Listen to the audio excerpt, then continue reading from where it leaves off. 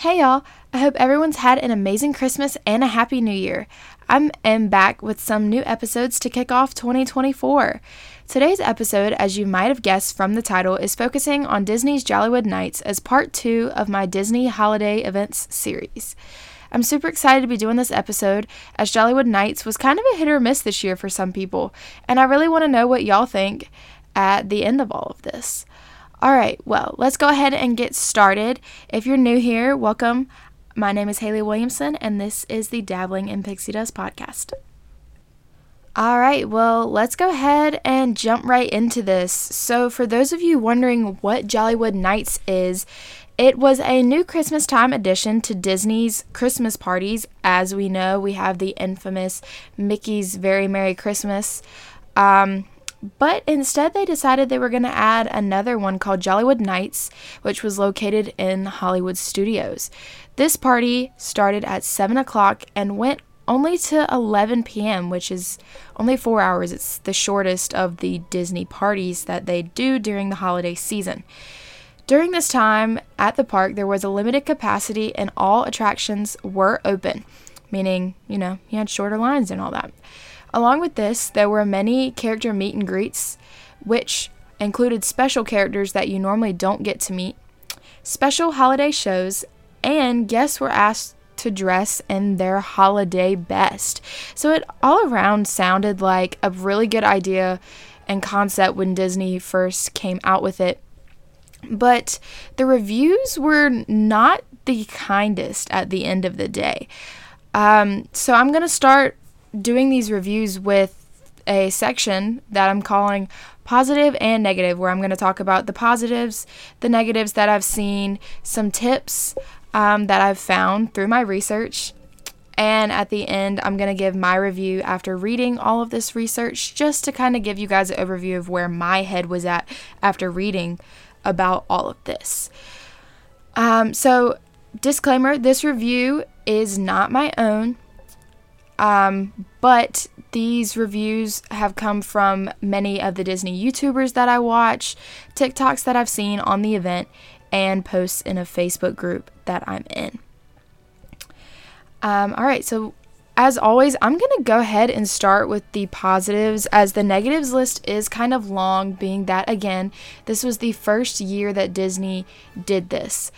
So some of the positives that they had for this year was, one, the low wait times. And I feel like that's with any Disney party.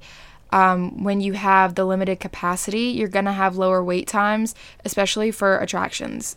So if you're like a person that normally does not want to wait like 90 minutes to ride Slinky Dog Dash, I believe the lines at Jollywood Nights, the different things that I had seen was like, I think the most that they waited was like 45 minutes. So yeah, the low wait times for attractions was a big hitter, especially being that Hollywood Studios is the park that normally has the longest wait times due to the park being so small and the limited amount of rides that they have. Some other positives that they had was that the photo pass came with admission, so any pictures that you took with the Christmas decorations, with the characters, those came with your admission price, which is nice. However, we're going to get into costs a little bit more here later. A lot of people also said they loved getting dressed up. And like I said before, Jollywood Nights, they were kind of like, stroll down Sunset Boulevard in your holiday best. So, some people came out there and they were just wearing like, jeans and their holiday sweaters. I've seen some people that wore extravagant Christmas ball gowns. It really just depended on the kind of person that you wanted to be that night. One thing that I will say though, if they do end up doing this again next year, make sure you break your shoes in, and I cannot reiterate this enough, not even just for Jollywood Nights, but any park day. Please make sure you break your shoes in before you decide to go to these parks, because if you buy brand new shoes and then you try to wear them in the parks, it's not going to end up good for you, and you're going to end up having blisters, and then Facebook groups are going to have to hear about it. So make sure you break your shoes in before going into these parks. And the fourth positive thing that I saw was that they had some pretty good food options, especially for vegans. And I know with researching the different resorts, the different foods, I'm a very picky eater, so I don't a lot of the times but I don't necessarily divert from my normal. So like in Magic Kingdom, a lot of the times I will go and I will eat at Casey's and get corn dog nuggets because I know that's what I like, and Disney food is so pricey, so I don't really like to go in somewhere and pay money for something that I might not like and something that I might not eat.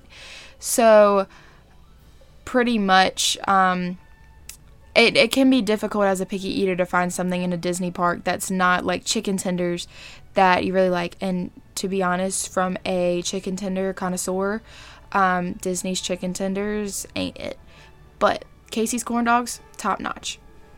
But with Jollywood Nights, they had some really good choices for vegans, which normally Disney does not have as many great choices that do not include some form of meat. But that was a win for the vegans. Getting into the negatives of this party, a lot of people said the planning on Disney's part was pretty bad. It seemed like Disney, even though we all know that they never like just throw something out there and just kind of hope for the best, it seemed a lot like they did that with this party, that they didn't really think everything through, especially with pricing, the amount of time that they had, the area in which they did everything. Most of everything was going down Sunset Boulevard and like the main straightaway once you walk into the park. So a lot of the other areas like Toy Story Land, Star Wars, none of that stuff was even looked remotely Christmassy, even like not even just for the party. They did not decorate it at all, which I get for Star Wars is a little difficult as it is based on an IP, and you know, it's hard to decorate that for Christmas, being that, you know, Christmas was never really shown in those movies. But I think a lot of people were disappointed that like you go to this Christmas party and if you stay in the front of the park, it's really Christmassy and it's really fun, but then you go like back there to do attractions and it just looks the same old, same old. I think a lot of people were disappointed that they didn't have some kind of holiday overlay like Magic Kingdom does with Space Mountain and Jingle Cruise, as they call it during Christmas time, but Jungle Cruise. So yeah, it was, a lot of people had a problem with how expensive it was too. I think I saw a lady that said she's paid, for her and her husband, it was like $340 for 4 hours. And I mean, it's two of them, so that rounds about to $120 a person, which is more than you pay for Mickey's Very Merry Christmas Party. And I think the biggest deal for a lot of people was that they were paying more, which some people are okay with paying that, but in a later video we'll talk about Mickey's Very Merry Christmas Party. But at that party they give out free hot cocoa and cookies all around Magic Kingdom, and there was nothing but PhotoPass included for this party. So no food, no drinks. You were paying like $120 a head to get in, and then on top of that you have to buy like Disney expensive food and drinks, even though that they did have some specific Jollywood Nights like cocktails and food and drinks and different things like that. I mean, you still had to purchase them, so it can get a little costly for people who are trying to, you know, stay within a budget. On top of that, a lot of people were also complaining that for how expensive it was really only 4 hours. And a lot of people have been focusing on that. It's way too short, and there just wasn't enough time to do, like, go and ride the attractions that you wanted with a short amount of time. Or to go, you know, meet all the characters or see all the shows. Like, there was just so much to do and so little time to do it. A lot of people were saying that the party probably would have been better if they did like Magic Kingdom and did from like 7 to midnight, or even did like 7 to 1 a.m. or started the party earlier, like at 6 p.m., as it does get dark here on the East Coast a lot earlier. So, I mean, it's generally dark by like 5:30, so they could have started the party at 6 and still had like that ambiance.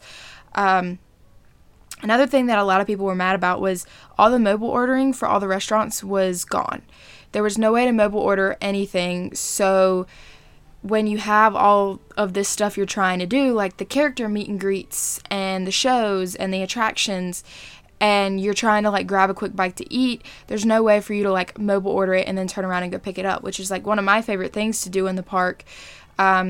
I did it last night. I was in Magic Kingdom and I watched the fireworks, and as I was waiting for people to clear out with the fireworks, I ordered Casey corn dogs, and by the time that I got out of the crowd and over to Casey's, like, it was ready to be picked up and I didn't have to wait.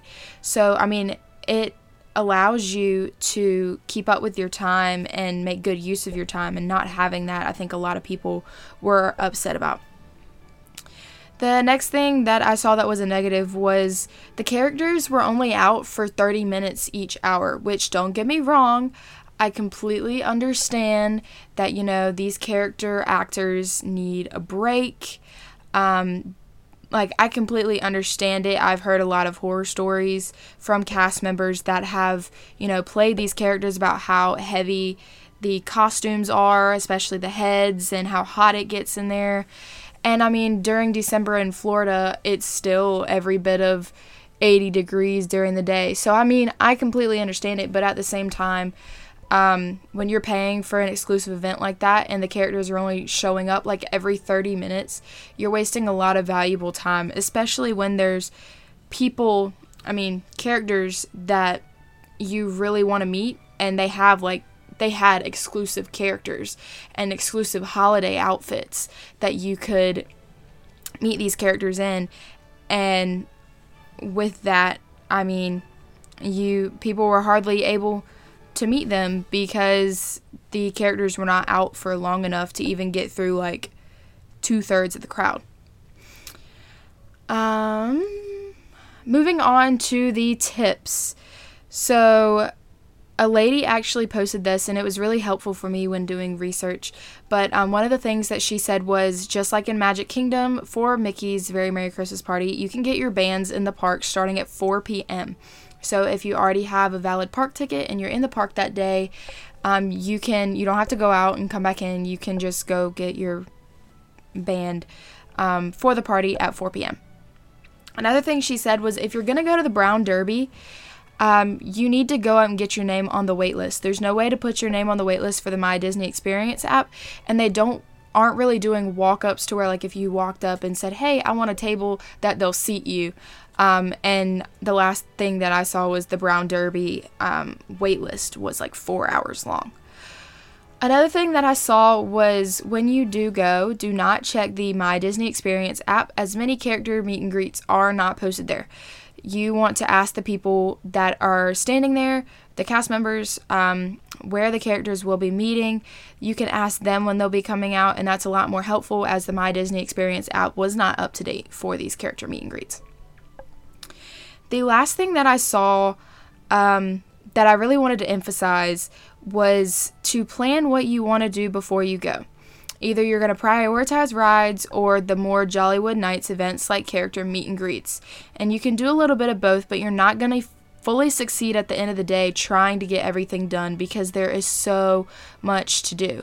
I always seem like a broken record when I talk about this, because a lot of people go in to these events and they expect that they're going to have enough time to get everything done, and 4 hours in a park is like barely any time at all.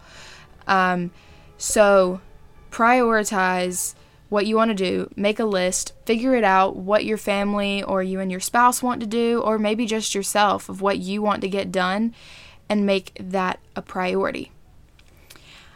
Okay, So here was my review. After doing all the research, watching videos, reading different articles and Facebook posts, from what I have seen, I would love to go to Jollywood Nights in 2024 if they decide to have it again. It seems like a lot of fun, and I would love to ride the rides that I normally have to wait a long time for in 30 minutes or less, kind of like Slinky Dog Dash, Rise of the Resistance, that kind of thing. I think the extra added characters make it really cool as well, and I love getting to dress up for just about anything.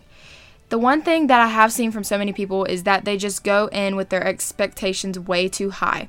But it seems that if you can prioritize, you can get done what you want to get done. Overall, it seems like most people had a good time, except for those who came in expecting to be like Mickey's Very Merry Christmas Party. Thank you guys so much for listening to this week's episode. I hope you enjoyed it and learned a little something about Jollywood Nights, and who knows, maybe I'll see you there next week. Keep a lookout for an upcoming episode to finish out my holiday special series, and that episode is going to be Mickey's Very Merry Christmas Party. Again, thank you guys so much for listening, and I will see you in the next episode.